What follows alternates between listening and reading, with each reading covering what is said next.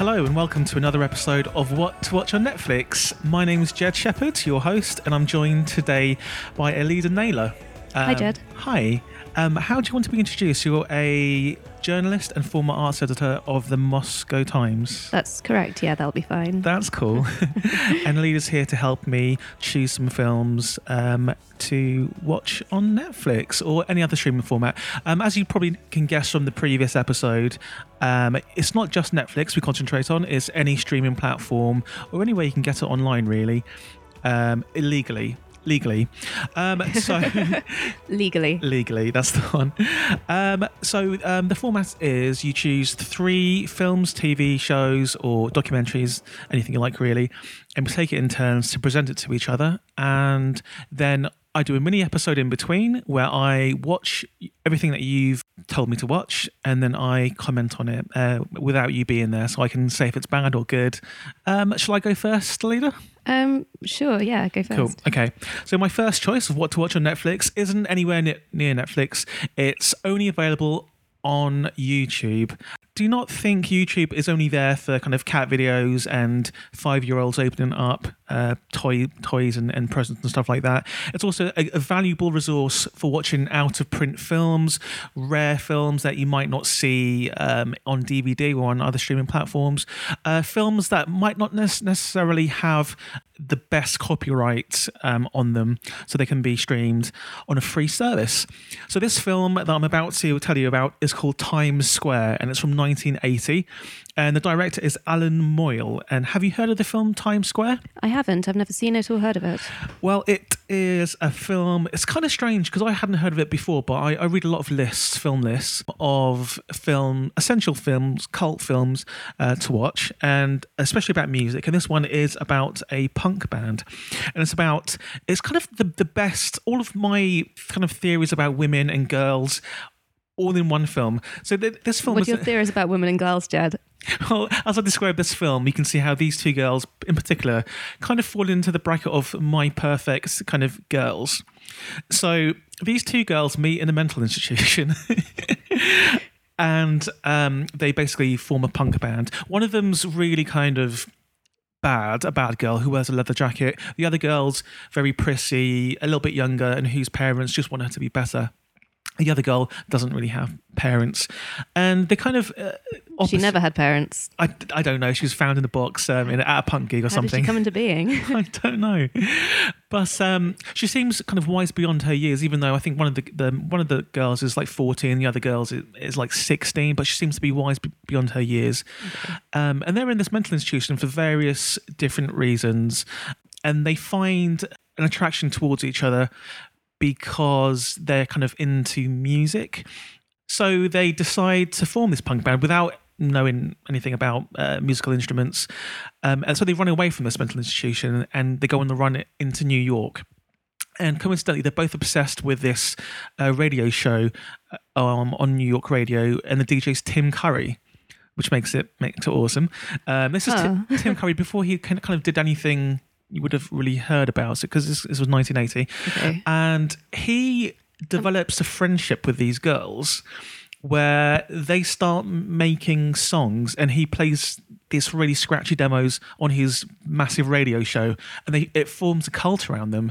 So they're these 2 girls on the run from their parents, from the police, because they start stealing stuff. Yet there's this cult that builds up around them. And to make money, because they're not making any money from the music, they go to this strip club and decide to strip for money, basically. Don't forget they're like 14 and 16. Mm-hmm. And in the strip club, they decide they're not going to strip. They're actually going to play their punk music in this strip club. And for some reason, the people who go to strip clubs are fine with this. So they play punk, and all the kind of people there love it. And the soundtrack to this film is incredible. It has all the kind of music you'd expect from the late 70s, early 80s, Roxy music, things like that. And it's just a real bizarre film, which would never be able to be made now. And I don't know anyone who's seen it, but because I love old kind of music-based films, I think this is a real oddity. And it's no wonder it hasn't come out on DVD or Blu-ray or anything like that, or on any streaming service, because it's completely bizarre. You're kind of conjuring up images of Girl Interrupted combined with something like Yes. a rags to riches Cinderella story of revolving around kind of cheesy pop groups. So That's right. Is it kind of both of those combined? It is basically. It's a bit like Girl Interrupted. If the character, Angelina Jolie's character from there, was combined with a character from Hackers, Girls on the Run, beating authority as they go. But it's a really, really good film, and I don't know why it's not more well known. It could be because the soundtrack's so good; it'd be really, really hard to have the music to get the license for all that music, which is a bit like something else that we're coming up to a bit later. But where can you find this? Go to YouTube, type in Times Square 1980, and you can watch it for free right now. It's 90 minutes long.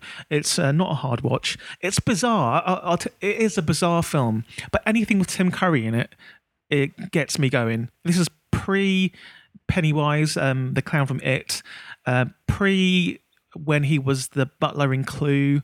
So this is Tim Curry before he kind of reached the heady heights he eventually reached. It's him just being a little bit of a pervy kind of New York DJ, and I'm into that. I can see him doing that well. Yeah, he really, really does.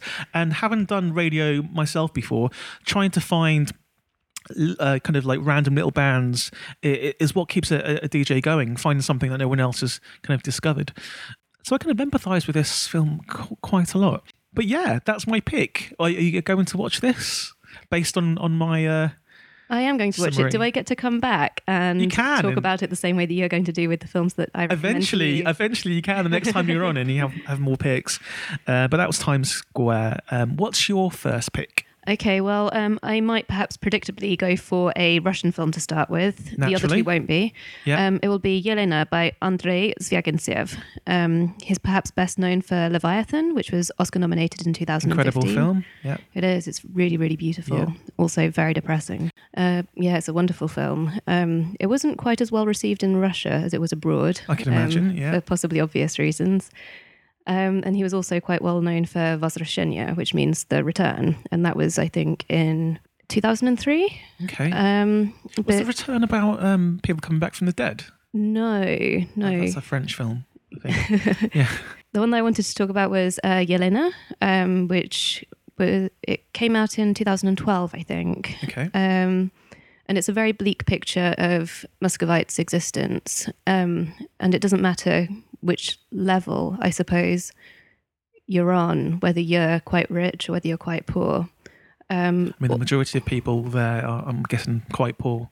More poor than rich, yeah. Yeah. And it's a very bleak picture of the questionable moral choices that people make at all levels of society, but also what poverty drives people to do. So it starts off, I suppose, being about this woman, maybe in her 50s or in her 60s. And she marries a man who she has been nursing. So he's quite a wealthy businessman. And she has a son from a previous marriage who her new husband doesn't really get on with because he considers him to be a freeloader. Okay. And so it's about the choices that each of them make to try and hold their families together. This sounds quite depressing. It is. If you've seen Leviathan, it's about Yeah. as bleak as Leviathan. I mean, he's not well known for creating happy pictures. Would you find living in Russia for a bunch of time and working for Moscow Times, do you find a lot of Russian films, because I mean my impression of Russia is quite bleak anyway, like is that reflected in the films that they produce? You can't say that about all films as a whole, I find. Okay. I mean, some are quite interesting. There's a fantastic director called Alina Rudnitskaya. She did a wonderful film about the inside of a Russian blood bank. Wow, okay. Sometime last year or the year before. And it wasn't exactly bleak, but it was just really, really fascinating, a really detailed documentary and quite beautiful in the way it was Okay. shot. But then there are equally kind of harrowing films that have been released over the past few decades. I was a big fan of Malenkaya Vera, which means Little Vera. Okay, Little Vera. Sounds good. And it's about a teenage girl kind of struggling with what to do with her life in the, I guess, pre-Soviet collapse period. Okay. So there's a lot of disillusionment, a lot of loss of faith. Is a very kind of, all of the images from it are very industrial. Is it anything like Mean Girls? No, I can safely say it's probably nothing like Mean Girls. It could be the opposite of Mean Girls. Okay, it sounds very, very serious and once again quite bleak. Well, it's kind of comedic, but not in a Mean Girls way, in a kind of like nihilistic sort of way. Okay. By any chance, does the protagonist, does she fall into prostitution? Which I find, in my mind, is in every Russian film. Define prostitution. Okay. Okay, so that's a yes then. She ends up, I guess, falling for somebody who... It's not exactly prostitution. It's more kind of the expectations that are imposed upon young women in society. And sure, if they're going to move in with a young man, then... Okay. And that's not just in Russia, that's in general. So that sounds like a barrel of laughs, Little Vera as well. So for my second choice today, so you've gone very... highbrow. I'm going gutter level films that won't really see the kind of light of day in a That's cinema. Okay. I was going to suggest like a kids' spy show. So no, that's good. You're going to do, instead of that, you're going to do MI High, right? Because I've never seen MI High. What's MI High about?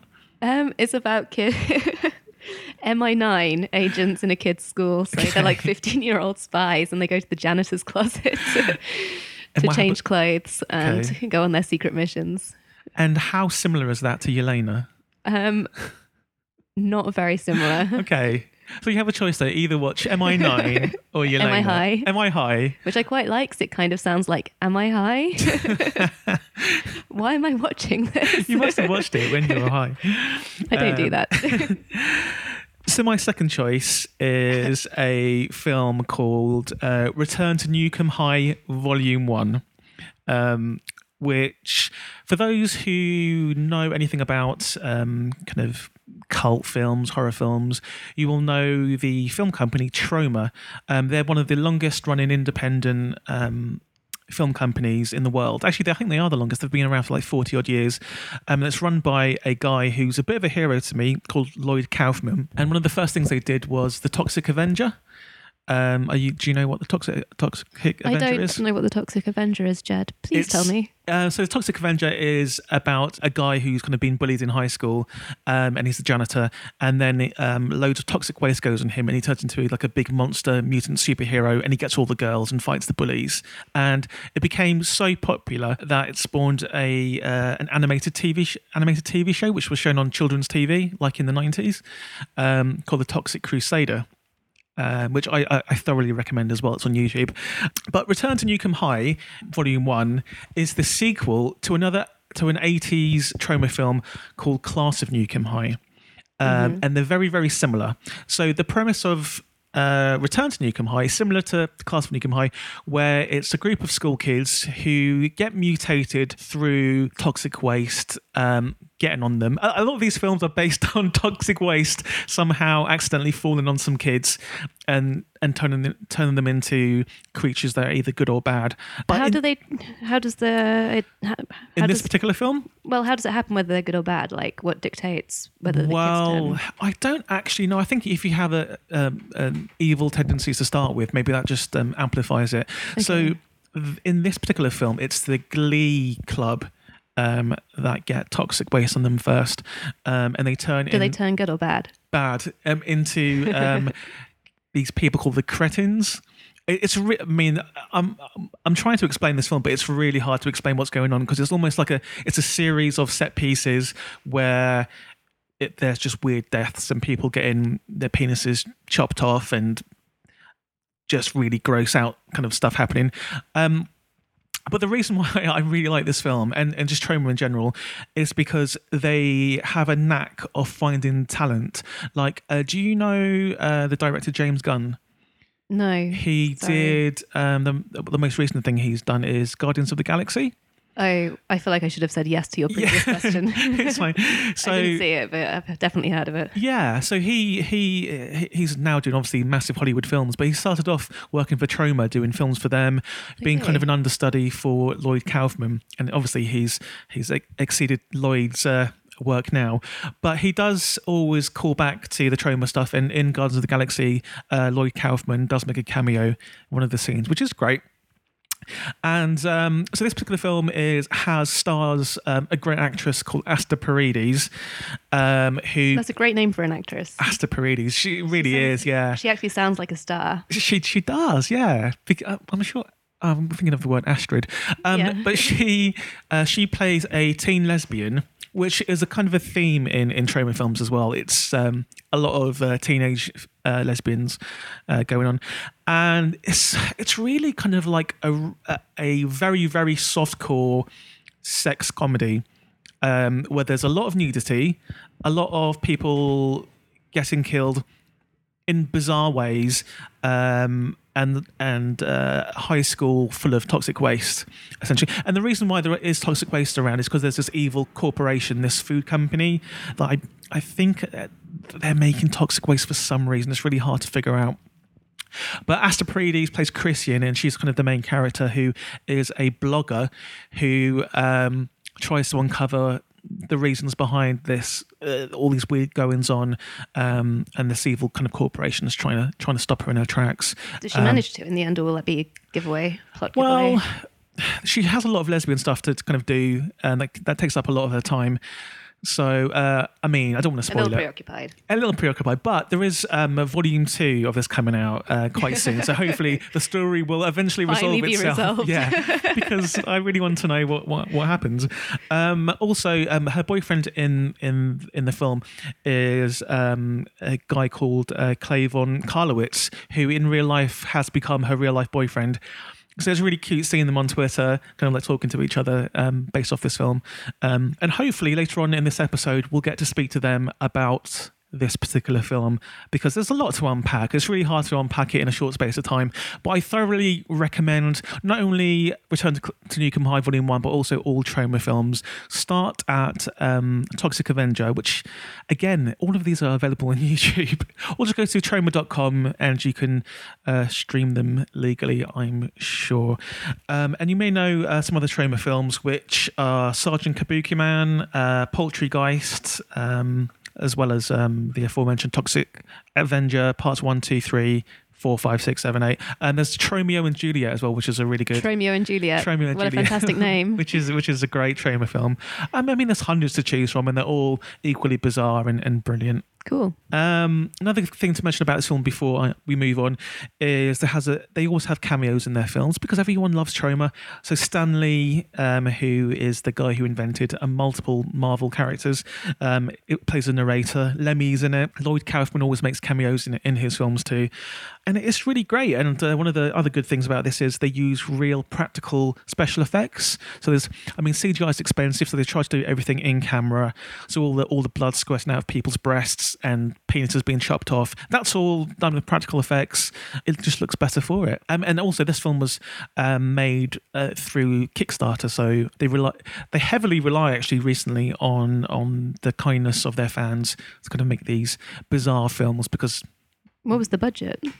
I think it's not very much. I think it's only like $100,000 or something. Okay. But that's enough. That's more than enough to make a Troma film. And Lloyd Kaufman has made like 100 films on very, very small budgets. And he's released multiple books on how to make films for absolutely zero budget. But he's definitely a major influence in all the kind of stuff I do. But just on that note, you reminded me very suddenly of this weird sex horror comedy I saw. I'm in, right? No, you don't want to see this one. Okay. Not because of the theme, but because it sounds really, really good in concept. Okay. But it's one of those films that's just so bad it's actually bad. But it was called I Know How Many Runs You Scored Last Summer. And it's a cricket-based... a cricket-based parody. Porn horror comedy. I want to see this immediately. This sounds amazing. This should have been one of your picks. What's it called that's again? What I thought. I know how many runs you scored last summer. Amazing. No, like I said, it sounds great, but it's a waste of time. I'm so sorry. I don't know if that is a waste of time. I want that. I want that on VHS. I'll show it to you. I'll give you my copy of it. Please do.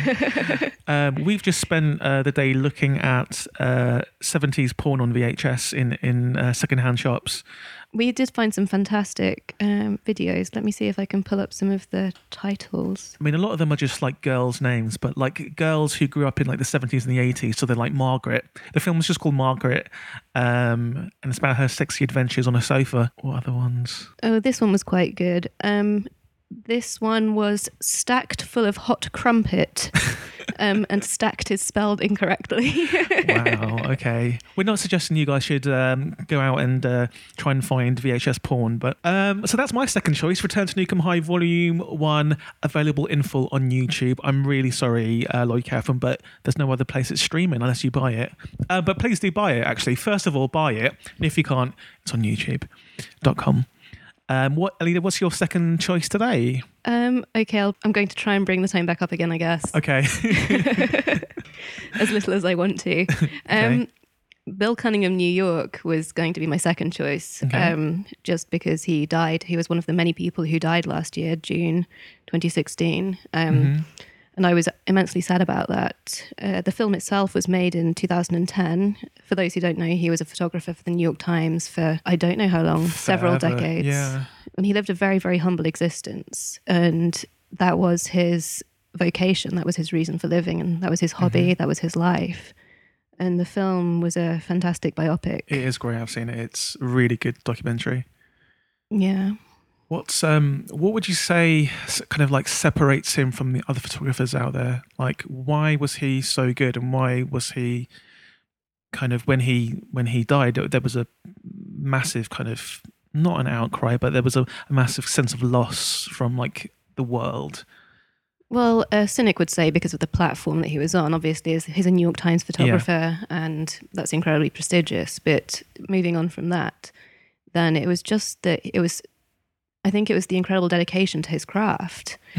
It wasn't just something that he seemed to do on a daily basis and go home. He seemed to be everywhere, just wanting to work with the photography, work with the patterns. And I think that's part of it as well. He was such an incredible pattern spotter and able to kind of draw links between things that he saw on an everyday basis. Yeah. Everyday Do you think that's scale. because he was out there with the real people, and the only way you can kind of see what the trends are is if you're out there kind of participating yourself and being out there in the public? Well, yeah, of course. He was great. What can you learn from just being inside all the time? I figure that's going to be a major part of the job. But that's one of our kind of major demographics, our listeners, people who stay inside and watch films.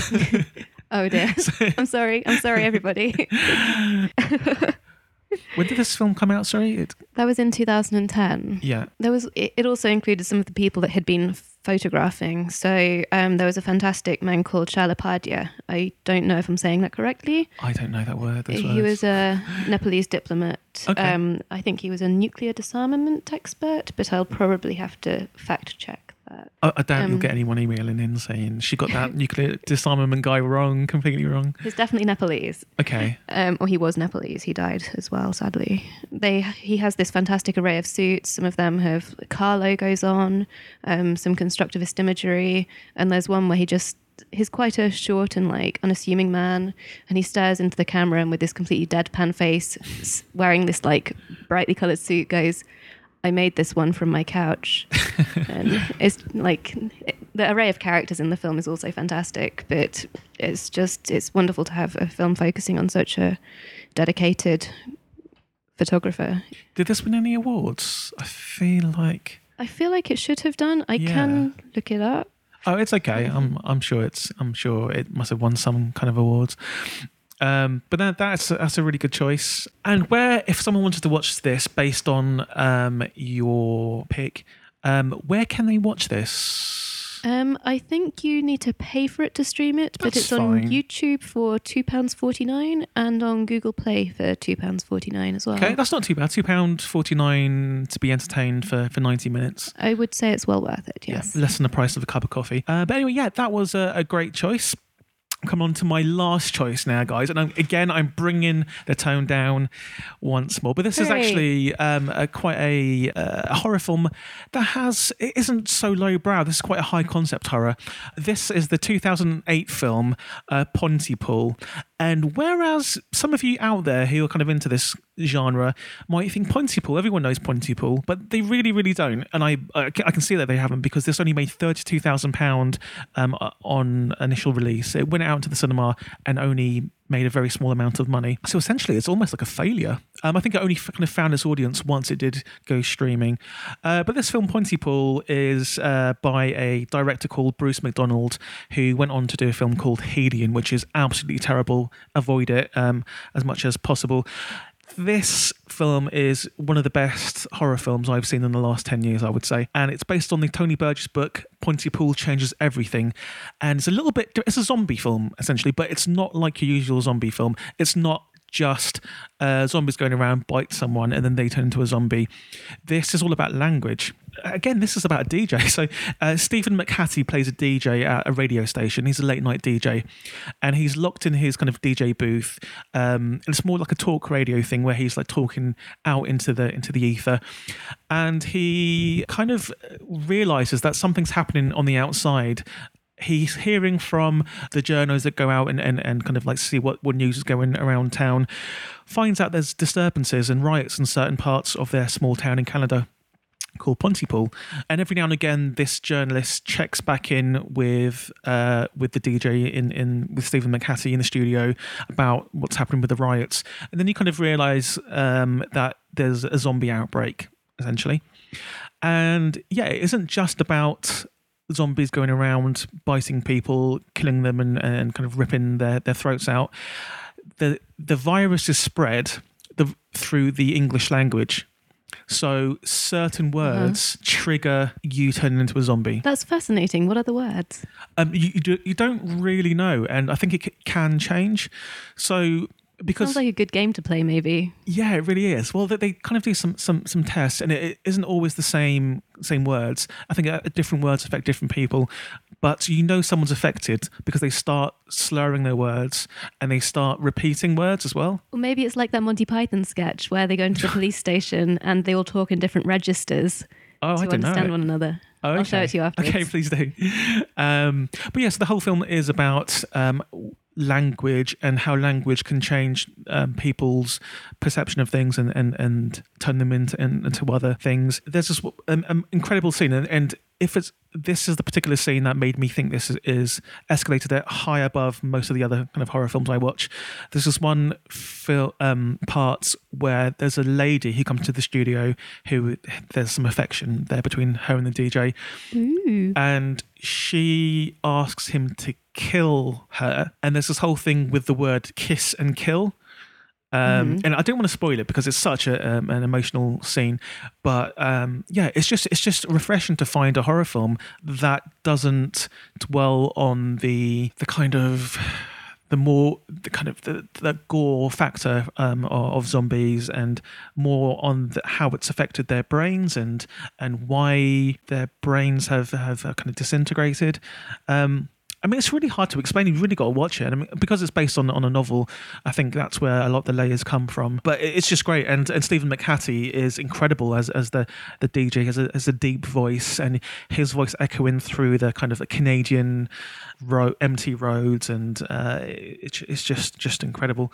Which year did you say it was set in? Well, it's made in 2008. Okay. I think it's set in the present day, but it's crying out for a sequel. And I think they were trying to make a sequel, but it's kind of never come to fruition. I just think it's great, and high concept horror is something that is few and far between. I mean, recently there's been things like It Follows and The Babadook, but Pontypool was before those, and I think it's worthy of a pick on what to watch on Netflix. This film is available on multiple streaming platforms, Amazon Prime and Netflix, Netflix UK, Netflix USA. So it's very easy to come across this film. I was going to ask, do you think it's anything to do with, I mean, the focus on language, could that be anything to do with the fact that Canada is a country that speaks both English and French? Maybe they're more aware of the impact of language. That's a good call, actually. I'm not sure they address that in the film. If French is potentially something that could, I don't know, but they do try and French figure is out. The antidote. Yeah, well, they do try and figure out if certain words are the antidote, but I can't really remember if they ever had a resolution there. But watch this and remind me. So that's Pontypool, 2008, directed by Bruce McDonald. I think it's an incredible horror film. Or film of any genre, really. That sounds great. Yeah, I'll definitely check it out. Please do. And what is your final pick? Well, I'm going to stay in North America for this one. Yeah. Alaska to be specific. Uh-huh. And I'm going to go with Northern Exposure, which is not sadly available on any platforms. We found out shortly before I came here. But it's I absolutely adore this show. It used to be on Sky Box Office, so I'm not sure it is anymore.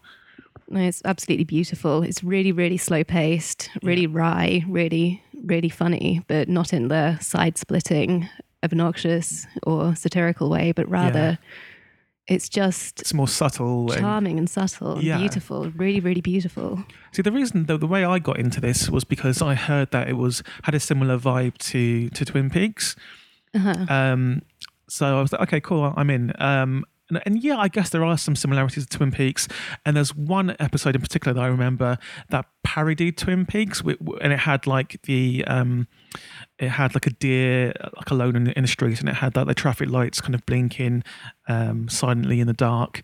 And yeah, I mean the characters in this have similarity to the characters kind of from a small town in Twin Peaks.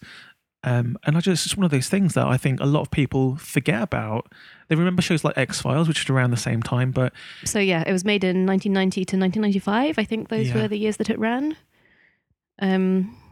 But sorry, you were saying, I was just throwing out the years we hadn't mentioned, like when it was available yet. Yeah, and I just feel like it was one of those shows that was very popular at the time. I can remember like my parents watching this. I can remember like teachers in school talking about it, like it was some kind of like hidden gem. And then when I finally got around to watching it, I was just blown away at just how it puts you like in a good mood. It's just a sense of like, I mean, nothing major ever happens in it. It's great, and it also has a DJ in it, which is similar to Pontypool. So if anyone hasn't watched it before, what exactly is Northern Exposure about? So it's about a doctor from New York, and in order to pay for his graduate education, so in order to pay for med school, then he agrees to take up a job in like the backwaters of Alaska. Sounds a bit far-fetched, but like I like it. I think at least that's the vague premise. It has been a while since I've watched it. But yeah. But it's actually similar to you going to kind of a far-off cold place to kind of get work. That wasn't the exact reason for going, but sure, why not? Yeah. Also considerably less calm. True. But it's trying to cope as a city doctor in a small town in Alaska. Like a fish out of water type story. Exactly. Classic fish out of water type story. Yeah. Having to deal with the grievances of the locals, small towners when you're from the big city. Yeah. And I guess also having to deal with differences in technological advancement, because from what I remember then he doesn't have the same access to the technology. He's like, where's the CAT scan machine? Where's this? And he has to do everything like analog. But yeah, it's incredibly beautiful. The scenery is just stunning. Yeah. I wonder how it affected tourism. I bet it was a real boon to the tourism industry. I think the town itself was fictional, from what I remember. It must have filmed it somewhere, though, right? Yeah. Yeah, it was one of those shows, a bit like Twin Peaks, which has kind of made me want to go to that kind of area of America, because I go over to America quite a lot, but I always seem to go to the same places: New York, LA, Vegas, etc. But like after watching these like small town TV shows, it makes me want to visit. Basically, just see another part of America. Yeah, that's a great choice. Where can people check this out? Buy the box set. You can't stream it anywhere. I'm very, very sorry. Though we did see it is available. Every episode is available in a couple of places. YouTube and Dailymotion. Every episode is available. Oh, really? Yeah. I'm so sorry. I know it's fine. Yeah. Every episode is available, but obviously they're not legal streams. So there you go. That is the 3 choices from you and 3 choices from me, and that is what to watch on Netflix. Now I'm going to end the show by speaking to Asta Paredes from Return to Nukem High 2 and try to discover exactly why they did this film and what Return to Nukem High 2 will involve. Thanks very much to Alida Naylor. Where can we find you if we wanted to find you on social networks? I'm not very good at social media, but I guess I am on Twitter at Alida_N, which is... Can you spell your name? Because people will never be able to. ALIIDE. Do you remember when I first met you the very first time and I said, I can't remember, but I tried to spell your name. No, I said to you, I bet you... I think I tried to make you guess. Oh, that's right. And you couldn't, because obviously no one can guess. You have like a my million name. different like vowels in the middle of your name. And are you on Facebook or anything like that, or Instagram or anything? No, Okay. again, well, not good at social just media. Twitter then. You can find me on Twitter at Jed Shepherd, JEDSHEPHERD. Go to postpoprecords.com to check out my record label, postpoppodcast.com to check out other podcasts, because I do some other good podcasts. You do. Yeah, thanks. So thanks very much for listening to this episode of What to Watch on Netflix. Just to give you a quick rundown of the things that we recommended. It was Times Square, Return to Newcomb High, Volume 1, and Pontypool. And yours, Alida? Yelena by Andrei Zvyagintsev. Andrei Zvyagintsev. Elena by... Easy for you to say. Elena by Andrei Zvyagintsev from 2012. Bill Cunningham, New York from 2010. And the last one was Northern Exposure. Oh, yeah. Well, thanks very much. I will do a mini episode discussing those picks and what I thought of them upon rewatching. Thanks very much for listening, and I'll see you next time. Thank you for having me, Jed. Bye.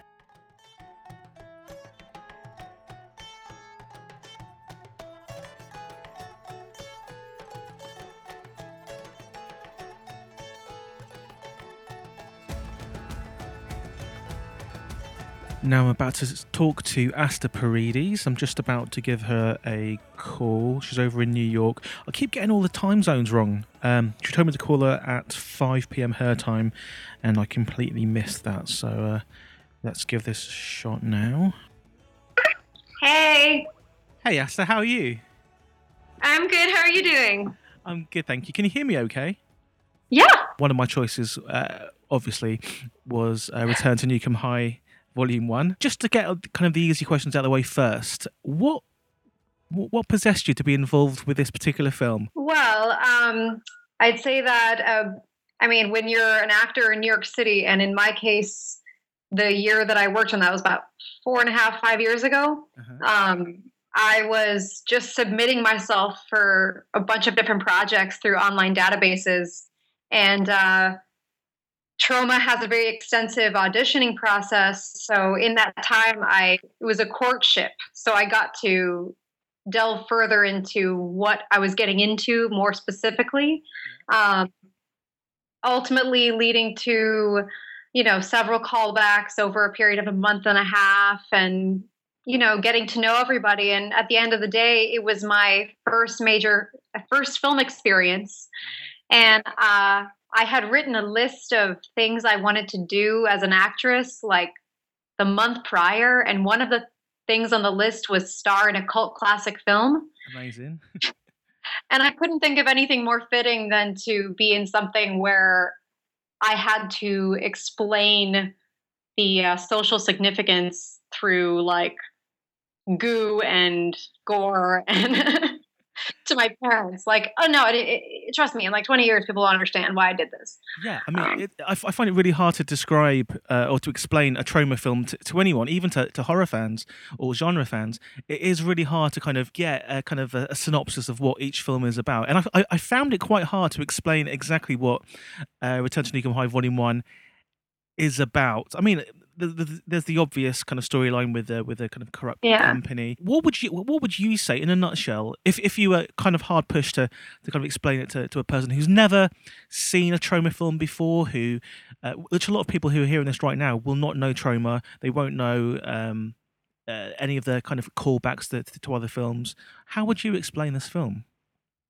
I'd say that the way that I've grappled with explaining Troma films to people, especially those who are more in the cinephile category like I am, I would say it's like a visceral kaleidoscope reaction to what's going on in the world at the time. So,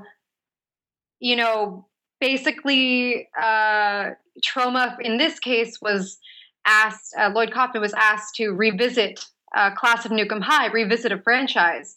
And so he goes, all right, there's the basic concept, and then let me look at all of the social issues going on right now. So obviously food is a major issue to Lloyd. And, internet and yeah, and social, LGBT rights, all those things, and you just throw it in a kaleidoscope, and and people when they watch these films, they react viscerally, they cringe, they scream, they get excited. Yeah, it's not too many films that do that, but it's Yeah, meant you're right. to elicit a reaction. You're right. I mean, there are a lot of films that possibly make a lot more money or are more critically renowned, but trauma films specifically do create reactions. They do kind of make people feel things, and I think that's kind of a lost art in films nowadays. Do you Mhm. feel like your time on this particular film has almost spoiled you for other films? I'm guessing that the experience on the Troma film is unlike an experience on any other film set. If you run through kind of a normal day being on the set of Return to Nukem High, in my mind, it's like a kind of a crazy whirlwind of slime and people running around with half cocked weapons. What kind of what's it like being on set? I think that mostly has to do with what your role is in the production.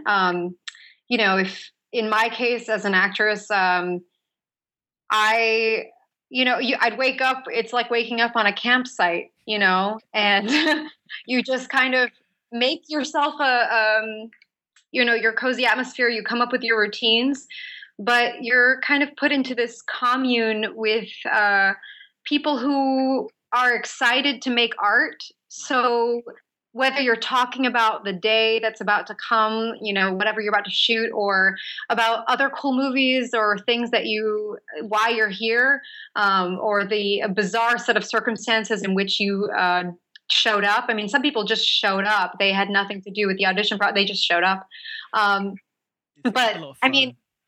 yeah, and you just go on set, and what I love, which like you put aptly, spoiled me, and now I'm on the start of making my own movies. Actually, We'll is come on to that that. yeah, you basically learn to go through baptism by fire. Yeah. You get thrown into situations that are seem impossibly wrong, and then you learn to fix them, and it empowers you with the knowledge of how films can and should be made. And if you have an artistic perspective, then you get ideas, and then you go, well, I can do that. So, Yeah. I think I would not have ever considered myself someone that could make a movie had I not experienced a bunch of different things go wrong and Do then you, do you, learn to fix them. do you think being around Lloyd is in well to me like Lloyd is a hero in many for many reasons. He's made multiple of my favorite movies of all time. Mhm. He is out there trying to help people make their own films and get their kind of their start in films. His influence is so far-reaching. You can see Troma influence in so many other films, and obviously the personnel involved with previous films have gone on to do incredible things. How is being around a master of the genre, someone who knows everything about what he's doing, in total control, well, seemingly totally in control. What's it like being around him? Does he like encourage you like as you go along? I know that he has a blanket way of approaching everybody, and then once he sees the way you react to his direction or instruction, then he kind of adapts to you. So for me, for instance, like I tend to butt heads with authority figures. Okay. um, so I noticed that he and I butted heads on a couple of things creatively at the onset. But Like then what, for instance? um, a certain twist that he wanted to put in and honestly, since it was split, it was two volumes. Uh-huh. He wanted to end the entire story a certain way, and um, given my sensitivity to the uh, the beautiful love between Lauren and Chrissy, I just thought it was like a cheap shot. Right. Um, but he took it to heart, and I think he responds to you being passionate about something. For instance, my now husband, he played Eugene Clay, and like the week before we filmed, Lloyd decided that he wanted all of, if not most of the characters to have references to Saved by the Bell. That's So, amazing. Right, okay. so he wanted to change Eugene's name to something else. To Zach. And Clay had held on tight to that name to the point where he would wear socks that said Eugene, like to rehearsals and things like that. So I think sometimes he makes decisions that are impulsive but inspired. But if you have a reason against it, and you're passionate for it, then he lets it go. I would love to see him direct a Saved by the Bell movie. That would be great. That would be great. But that's what I mean. Is like, if you're passionate about something and you feel right about it and you can justify it, then he stands by you, and otherwise he just wants to try things out, and that's what's really exciting about working with him. Is he'll have an idea, but if you have an idea that doesn't gel with that, he'll be like, oh, okay, well, fine, let's do this though. And you have to make concessions because he's the auteur. He's not simply a director. He has he's known for things, so you have to give in to his artistic vision. And his artistic vision is unlike any others I've ever seen or come across. So you touched on meeting your husband on set. That's great. I didn't realize you guys got married, so congratulations. Thank you. So how did you know each other before the film, or did you we met when he auditioned to play Eugene. Okay. I think you just hit it off, and because I mean, obviously in the film there is some chemistry, but you wouldn't I mean, I guess you get a lot of kind of on-set romances, but what made him the particular person that you kind of was drawn to? I mean, what's funny is that we had to sign a no fraternizing clause. No way. Troma has a no fraternizing clause. Yeah, you were not allowed to date or hook up on set, so we actually became very fierce friends. And then once we could not, we had to be a little secretive about it with the help of some gays and good friends. But then, I remember the day I came on set and told Lloyd, like, listen, I can't, I'm dating him. Please don't fire either of us. The thing is, we took it very seriously and we're very professional. And now we work together creating art, and we met because we were both very similar, surprisingly, but somehow also ended up in this Tromaverse. And it makes you be yourself when you're put in these extreme circumstances. And so you can't help, if someone else is being their self and you fancy them, then you just hit it off, Do you feel it's a little bit like one of those situations where, almost like a hostage situation, where because you're in this weird predicament together, when you're outside of the predicament, it brings you closer? I'm not saying Lloyd is kidnapped you guys or is a physical threat or anything, but do you find that being in such a unique situation, because no one makes films like this? I wouldn't say so in our case. It's funny because my husband and I have actually mapped out many different instances in which we very much could have met. We both studied in London, acting at the same time. We had many, but I think it's great that we met the way we did, because I certainly wasn't looking for that. And I think that, we have traveled with the film together. We have worked a lot together, but we've also made memories of our own and work of our own, and in more time than we were involved in that film. So that's great. And it's a good way to meet people. It's also, you have to learn the trappings of what can happen, because I certainly know people who have had on-set romances that didn't work out because they realized that part of the excitement was being part of that. But if you find that the person is more exciting than any experience, then you know That's it good keeps advice. going. Yeah. But you're doing it all again with Return to Nukem High Volume 2. Is that out Yeah, next Lloyd year? just announced that it's officially finished, I believe. I have said those words before, so I am not sure. And is there anything you can kind of, I mean, obviously it continues the story. Is there anything that hasn't been revealed yet that you can kind of give us a hint on? Like, what is there going to be a specific set piece that you're looking forward to the most? I will say that I have seen like a couple different versions of it, so I Right, know they've okay. added things. Who knows? But I will say that, especially given my heartstrings lately, I'm a huge Star Wars nerd, Okay, me uh, too, right. and I will say that it was very hard for me this past holiday because I've been going through a lot of old photos from Volume 2, and I there is a Bollywood dance number, and I did purposefully recreate the Return of the Jedi unbraided Ewok, Endor look. Yeah, yeah, yeah.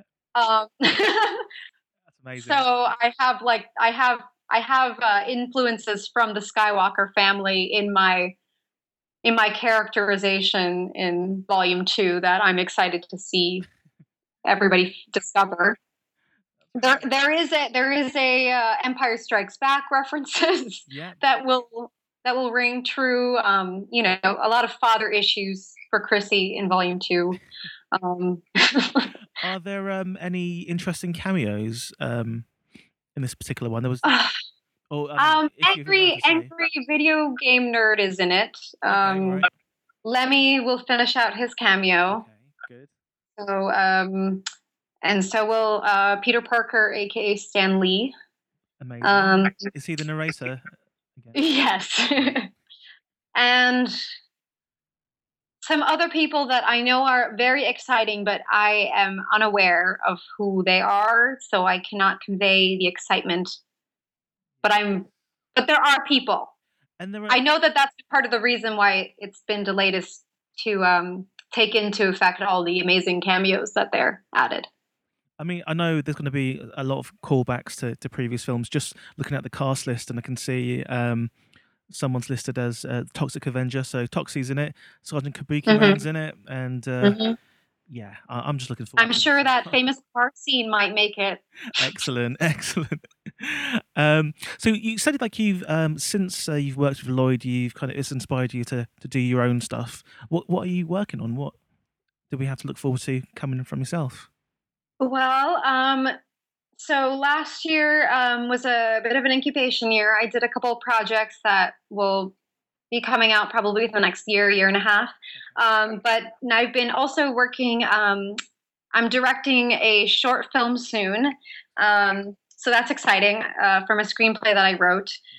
And I'm developing and shooting, if all goes to plan, this summer a feature-length action thriller that my husband wrote as a anniversary gift to me. Amazing. Yeah, and I'm also meant to star in it. He wrote the role for me, and I remember telling him, "This is a great script. This is a great role. I really want to direct it, though. I will give up the role if you don't think I can do both." Do both. And he said, "You can do both. Are you kidding?" So, Lloyd is in all of his films, and he also directs. So if he can do it, you can do yeah, it yeah. too. So a big part of it has been, the project is called Moniker. A big part of it is that the incubation has been that I have to balance both. So I've been balancing both the acting responsibilities and preparing to direct a feature. So that's, a lot to handle, but I'm trying to do both and spread it out so that I can do both well. I'm excited. And as this show is about recommendations, is there anything that you've come across, been in the kind of like trauma bubble that you've been in for a number of years now? Is there anything you've come across that you'd feel might be interesting, or a film that's underrated or underseen that you think might be interesting to recommend to people? Yeah, actually, I was going to comment. I saw that you recently recommended Night of the Comet, and that is one of my all-time favorites. That's amazing. If there were to be a remake, I would not know if I were to be cast in that. I would not know which role because both ladies are fantastic. Well, like I'm currently doing stuff in film as well, and I'm at Sundance in a couple of weeks with a film that I did. But the film that we bring to Sundance is called Dawn of the Deaf. And when you get a chance to see it, it is basically Mhm. Night of the Comet. It's Night of the Comet. Yeah. But it's about a sound that kills everyone. Instead of a comet, it's a sound that kills everyone. And then it's some girls that kind of survive, and they're all deaf because they didn't hear the sound. So the survivors are deaf people, and all of the hearing people have turned into zombies. And there is a lot of similarities to Dawn of the Deaf. So I didn't rip it off. I mean, there are. No.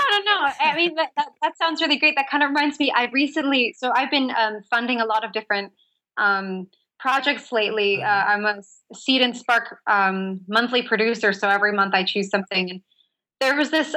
It's a project to look out for, but it's called Follow the Leader, and the concept is that a few men, each missing a different major sense like sight, hearing, touch, they all have to band together to figure out why they've been thrown into this abandoned mall.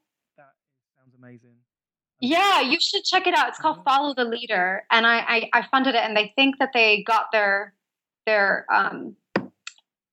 goal, but they're going to shoot it in an abandoned mall, and there's something sci-fi going on, but you discover it through the perspective of each of the main characters. So you either just hear things or you just see things. This is awesome. And I think that's really cool. It really, really is. Wow. Okay, I will definitely check that out. Follow the Leader. Yeah. So that'll probably come out sometime later this year or maybe next, I guess. Yeah. But as far as recommendations, there's been a lot of I've been obviously like poring over films for my own inspiration this past year. But I will say that I have been noticing that there's a lot of films that have been made very recently that haven't gotten like as much critic appraisal that I thought they should have. Like Christine with Rebecca Hall. Yeah, it's great. It's great. I am shocked that she has gotten like only Independent Spirit Awards, like like no other nominations whatsoever have even.